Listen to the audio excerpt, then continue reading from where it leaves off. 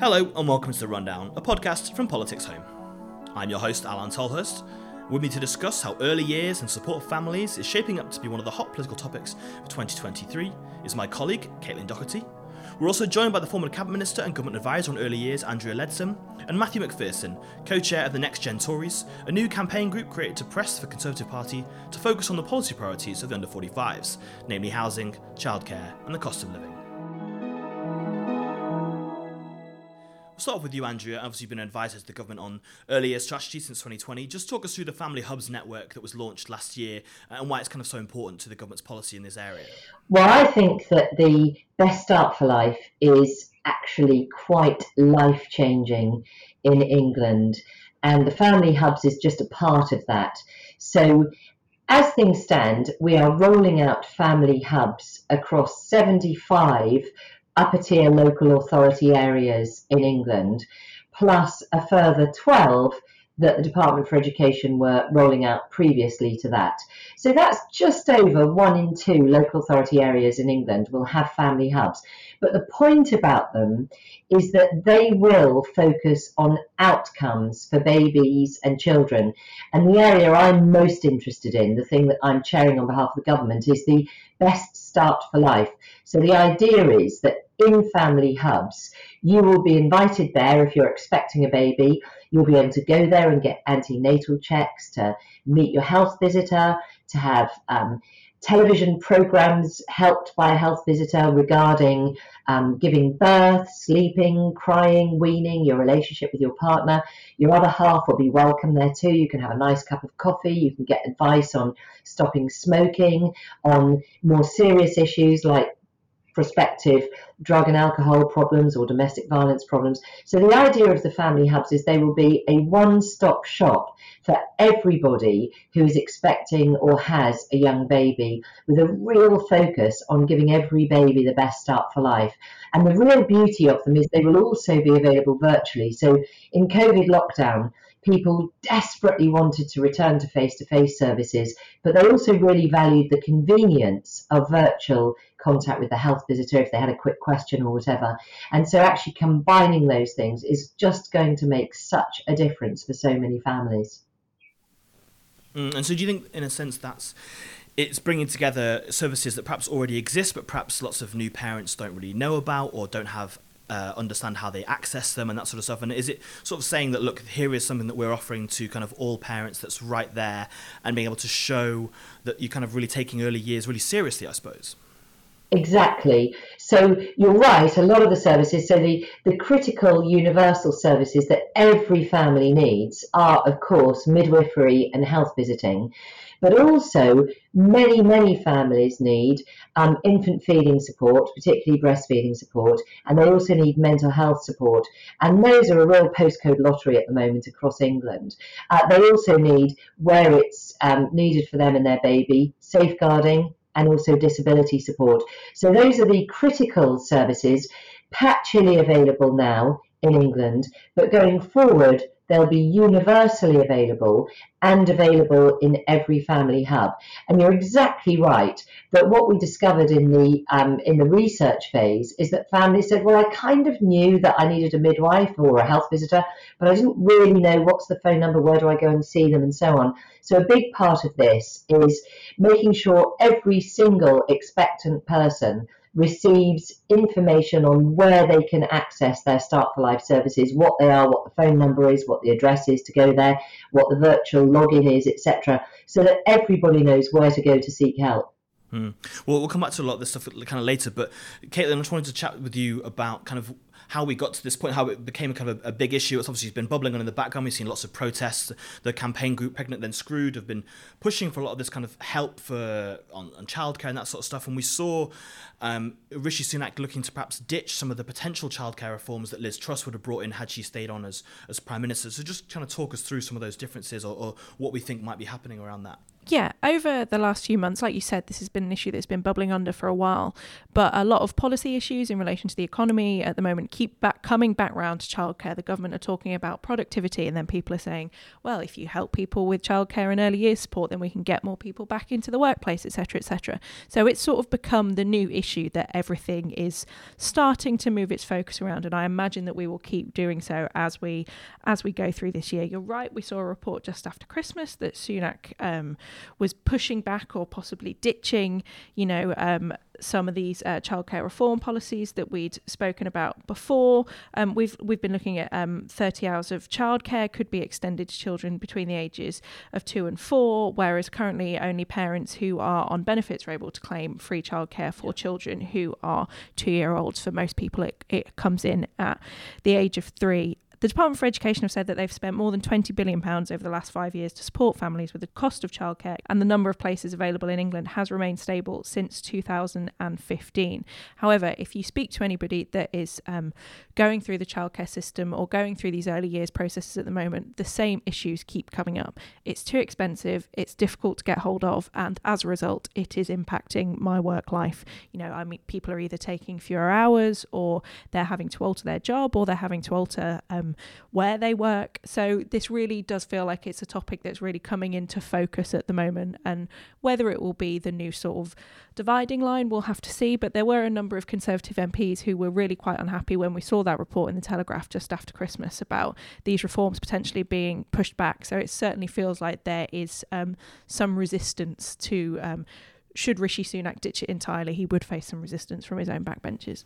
Yeah, and Matthew, obviously, childcare is one of the big things that your group, which launched at the end of last year, is looking at. One of the issues that, one of the policies that Liz Truss perhaps would have brought in would be to increase the ratios to allow more people to access nurseries with the same amounts of staff. Your group is looking at perhaps some more radical ideas around that, and we'll talk about the politics around that a bit later. But what are kind of the things that you would like to see come in to improve access to childcare in that sense? Yeah, and I think this is a really important issue, and what Liz Truss proposed was a step forward, but actually adjusting the childcare ratio, the ratios for staffing, it doesn't go far enough. If you actually look across Parliament, you've got people like Siobhan Bailey who are doing some really interesting thinking in this space. So actually, I think we should be, we have currently very prescriptive 30 and 15-hour childcare entitlements. I think we could be much more radical in that, look at a voucher system, allow parents to use childcare all year round. We can be flexible about how that's used. It shouldn't just be formal nursery-based care. We know grandparents, for example, play a big role in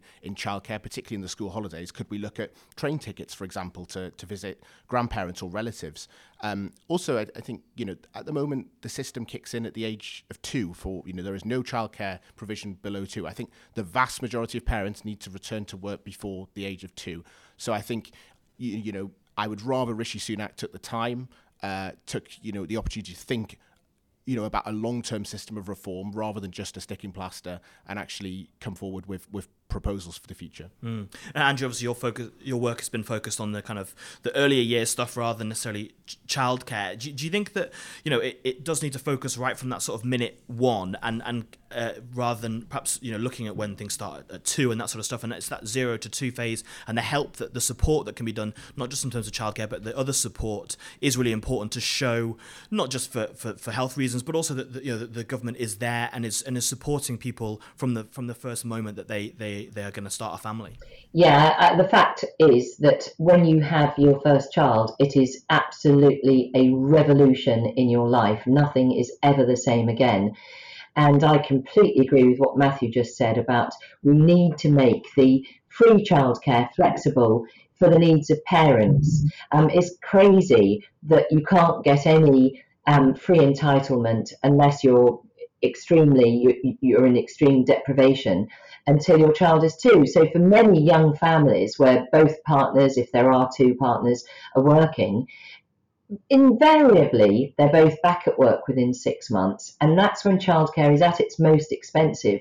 And you also feel that much more protective towards your baby. You don't want to put them into a kind of an institutional childcare setting. So I think we need to be looking, exactly as Matthew says, much more about informal childcare, childminders, where it's a family home setting, as well as really good quality childcare settings with flexibility for parents and carers to decide exactly when they want to use that free entitlement. It's kind of a wider political issue as well, isn't it? In terms of, people say that if you help out on this kind of stuff, you can close the gender pay gap. You can create more jobs. It does feel as though, Caitlin, that it's going to be a real political dividing line because Labour say they're going to rebuild a new kind of childcare system and ease the pressure on parents from the end of parental leave right to the end of primary school. I mean, yeah, we're in a situation at the moment, certainly. The number of fathers taking time off when a baby is born has increased in the last few years thanks to shared parental leave. People tend to be splitting that time. But we do have that issue of a gender pay gap with people in their 30s and 40s where, I think it's fair to say for the moment, certainly more women take that time off than men do. So there is more to it apart from just helping people get their children into nursery. We've spoken about how a lot of the talk at the moment is around productivity and getting the economy moving again after this slump. And the fact of the matter is that, the more people are helped out with this, the more people will be able to get back into the economy and contributing and, splitting that time fairly. Yeah, Caitlin's exactly right on that. I mean, this isn't just about the very earliest bits of childcare, but it's also then about how do you get women who have taken some time off to be with their baby. Quite rightly, most women would wish to do that, even while there's shared parental leave.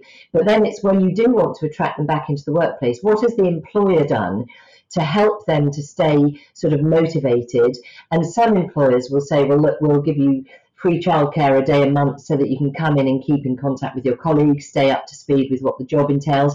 But of course, in a lot of places, they don't bother with that. So for many people, they just never properly get back into the workplace. So much talent goes by the wayside. So it seems to me that flexible working, but also making sure that businesses who want to keep all of that largely female talent put in place arrangements so that they can do that. Yeah, Andrew, when you and I spoke before, we talked about kind of the wider political issue of it and whether the Tories have got a problem with perhaps younger voters and young female voters. I looked up in 2019, amongst the 18 to 24-year-olds, women voted 65% Labour, 15% Tories, whereas men it was 46 and 28. Matthew, your group obviously is looking at kind of helping to get Tories, to more people to vote Tory who are younger. How important do you think this is to that, and what do you think the government needs to do to shift that dial, really? Childcare is a really, really important point, and part of our group is to say there's three key areas: so the cost of living, housing, and childcare. The cost of childcare at the moment is on average about £13,000 per child. That is astronomical. That's the equivalent of somebody sending their child to private school. I think it will be a dividing line at the next election, and fundamentally, I think government does need to come forward with some interesting proposals on this to appeal to the under 45s, to people who are who are younger, who previously people would the Conservative Party has never done particularly well with younger voters, but as people went into their 30s and 40s, they started voting Conservative, and there's that famous quote from Winston Churchill. But we see, the dividing line. The average age of voting Conservative is going up, and there are 3 million younger voters, people who are under 35, who would consider voting Conservative, who are currently not doing so. And there's a massive potential there for the party to unlock those votes, which will be crucial to winning elections, both the next election and elections in the future. Andrew, do you think that the things like the family hubs are definitely something that the Conservatives can, put on their pledge cards in 2024 and say this is what we're offering younger voters? Well, 18 to 24 tend, not absolutely, but tend not to be the new parents. It tends to be in the sort of later 20s and early 30s. So 18 to 24 is much more about values. And there I find it quite interesting, because when I go and talk to students at university, or indeed kids in sixth forms, they actually do have the Conservative values of kind of self-help and self-independence and not believing the world owes them a living and wanting to sort of make their own way. And yet somehow that doesn't translate into voting Conservative. And as Matthew says, that has long been a problem. But nevertheless, it's also true to say that as people do form relationships and start to think about having a family, that actually then the issues that really focus the mind is things like childcare and housing. Can you buy your own home? Can you make a secure place for your family? And that's where Conservatives really do need to focus. But I think there's another issue here, which is the whole climate change agenda. And I do again think Conservative governments successively have done so well in decarbonisation and tackling climate change. And I think that is an area that many, many young people, in fact, whenever I go to schools, it's usually the number one topic that's raised. I think that matters a lot for young people. So I think we should be trumpeting more what we're doing there. And I do think that has broad appeal to younger people in particular. Yeah, and I suppose there's kind of the green jobs agenda as well is linked to that. Do you think that perhaps the government needs to do more to not just to actually tell everyone this is what they're doing and be a bit more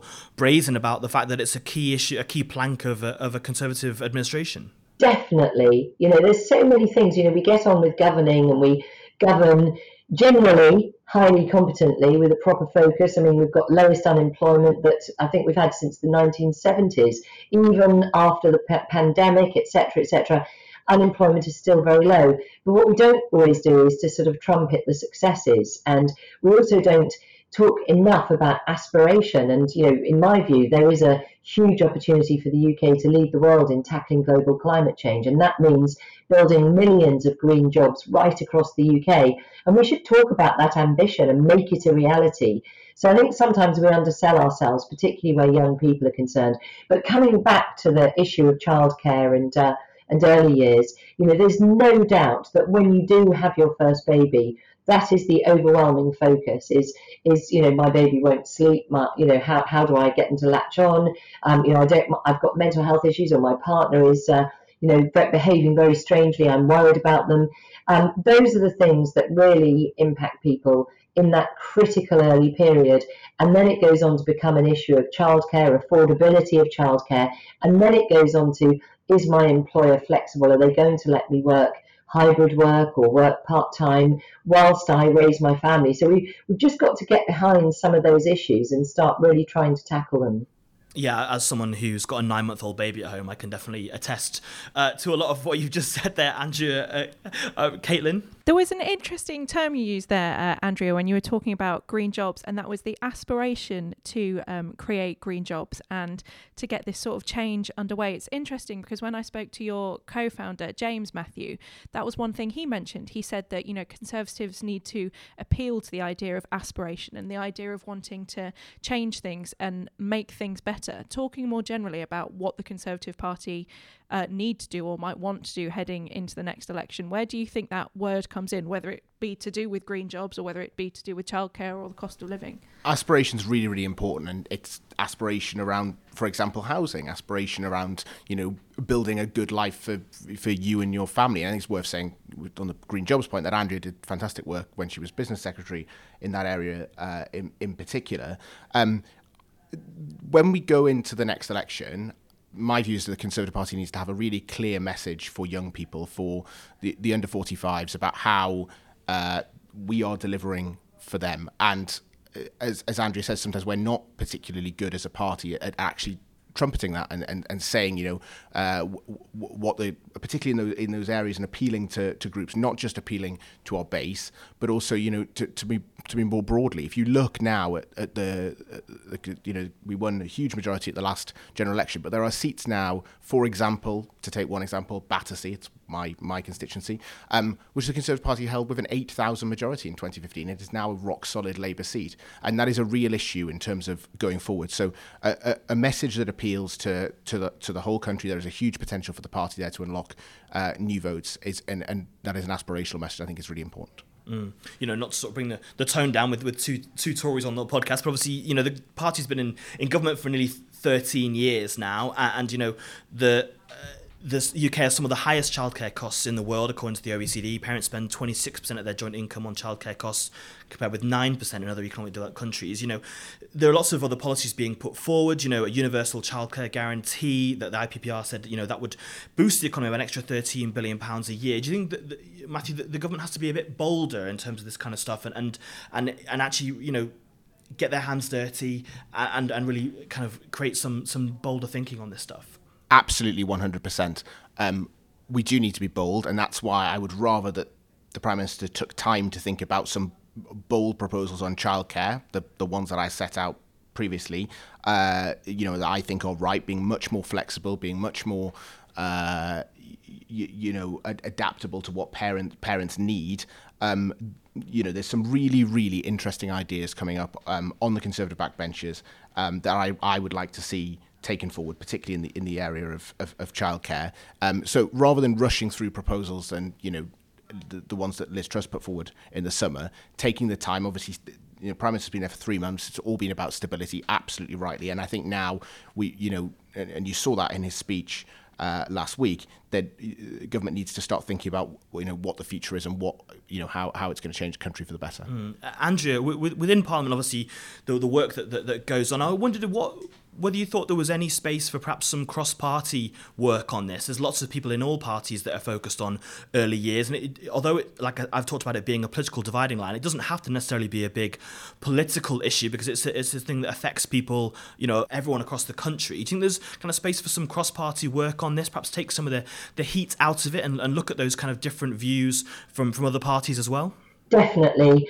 In fact, in the research phase of the Best Start for Life work, which ran from July 2020 to March 21 when we launched the vision, I did actually have a cross-party, cross-house advisory group of MPs and peers, all of whom are totally committed to the Best Start for Life for every baby. And so, people like Frank Field and Sharon Hodgson, people who've been really long committed to this. So yeah, I totally agree. In terms of childcare, I think there will be different nuances. I understand Labour are sort of looking at free universal childcare, but they're not necessarily looking at quality and ratios and so on. And the reality is that you can either look at childcare as an opportunity to get women back into the workplace, which is an entirely honourable approach, but you also have to look at giving every baby the best start for life and simply kind of institutionalising babies in places that are hard pushed, hard pressed with lower qualified nursery nurses who are perhaps less motivated, etc., or overburdened is definitely not the answer. So actually, it does require a double focus. And in fact, before Tessa Gerald sadly died, she and I had a good conversation about that when she set up Sure Starts 25 years ago. It was all about better outcomes for babies.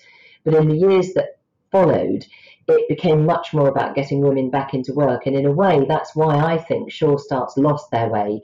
And so families with their very specific focus on the outcomes for babies and children will actually be, if you like, a second generation. But coming back to your original question, definitely there is, and I hope will continue to be, cross-party support for this. Interesting. We'll just quickly move on to some other stories from the moment. Actually, on a similar note, there's a story on the front cover of the Times today saying the Treasury is discussing giving people tax breaks to go back to work, trying to get some of the economically inactive people, perhaps saying that some over 50s will be exempt from paying income tax if they rejoin the workforce. What did you kind of make of that, Matthew? Do you think it was kind of, it feels a bit of kind of intergenerational warfare there, and there's people saying that perhaps that money should be put into childcare rather than in early years rather than be putting into helping over 50s back into work? Government's obviously doing a lot of thinking at the moment around how to get some of those 9 million economically inactive back to work. That obviously needs to be an approach, but I would like an approach for all groups. But I would like to see the focus primarily on those at the lower end rather than those who are say who've retired early. I think it would make sense to look at the lower end first. So I don't think that should be the priority at the moment. Andrea, I just wanted to ask you, when I spoke to you last month, I was there was amongst some MPs saying they were going to step aside and not run in the next election. You were very much in favour of sticking around and seeing through all of your early year stuff, seeing all the family hubs come to fruition. Ken Clarke, former Cabinet Minister, said that perhaps the Conservatives need a rest and Labour should have a turn at government. When I had Robert Buckland on the podcast last month, he said that people are mad to think that and you eat dirt in opposition. I just wondered what you kind of made of those. Do the Tories need a period in opposition? Definitely not. I mean, that is the thing, frightens the life out of me, to be honest. I know that Keir Starmer does a very good impression of someone who's very boring, but that don't read into that the fact that he might be halfway competent. And certainly on the Labour benches, there are some really unreconstructed communists there who think that the state should own the means of growth and that they should then allocate out according to the just deserts. And I mean, I have never been tempted to submit our economy to another Labour government.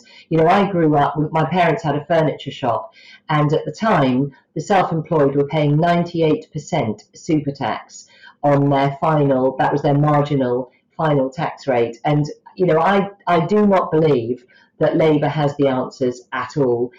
You know, they fail to accept that actually, in the end, it is free market economics have won the argument again and again and again.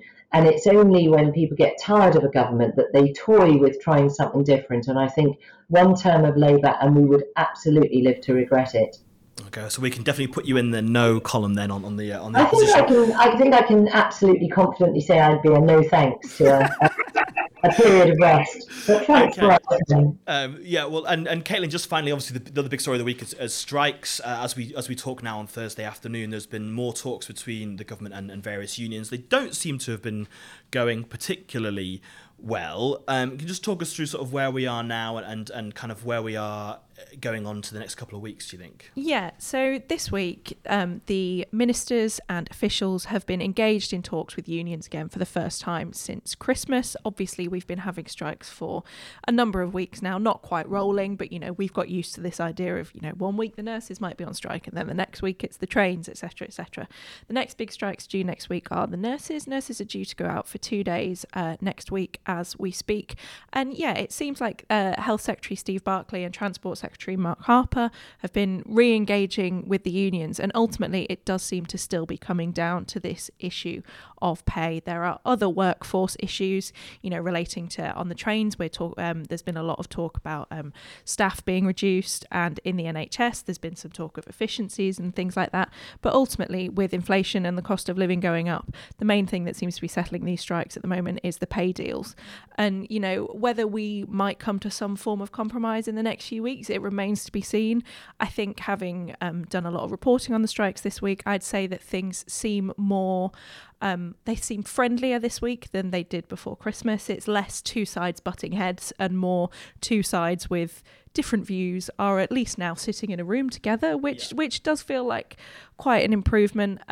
Whether we'll see the next round of strikes called off still remains to be seen, but it does certainly feel like there are some constructive conversations going on in certain areas, but obviously it remains to be seen whether money can be released for those certain pay rises, because obviously money's got to come from somewhere, and one of the government's big concerns at the moment is obviously cost of living, keeping public spending down and tightening those purse strings. So just Andrew, before we finish, do you think that have you been more positive that we're going to see an end to these, or do you think that we're going to be talking about this next week and in the coming weeks to come without a deal being struck?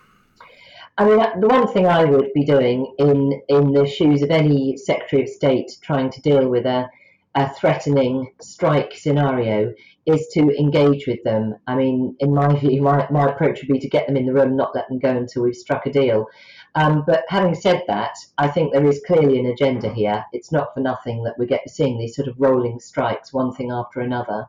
And it is, you know, I think it's extremely regrettable. I think the emergency work legislation is going to have to be the result, as many other countries have, because the rights of people to receive emergency care, if you've just had a heart attack, you need an ambulance, you need somebody to be available to help you.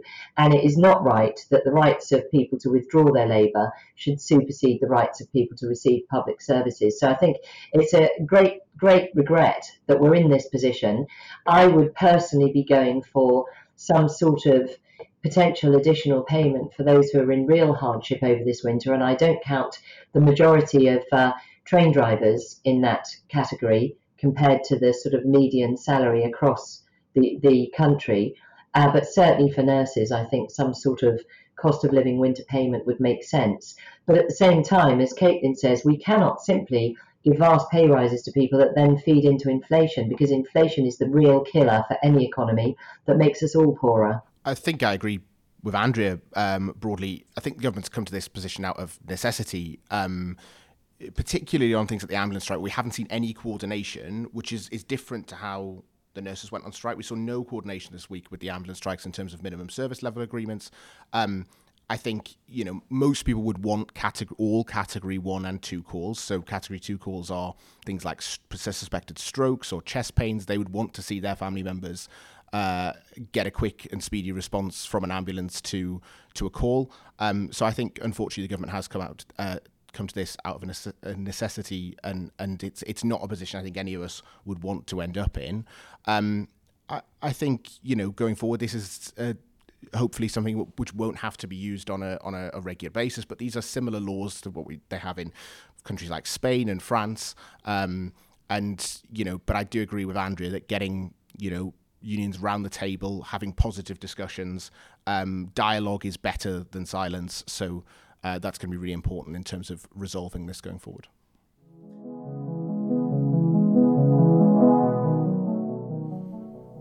That's all we've got time for this week, but you can read all the latest on the big stories from Westminster at politicshome.com and keep right up to date by subscribing to our 7-day-a-week newsletters by clicking on the link in the top right-hand corner of the website.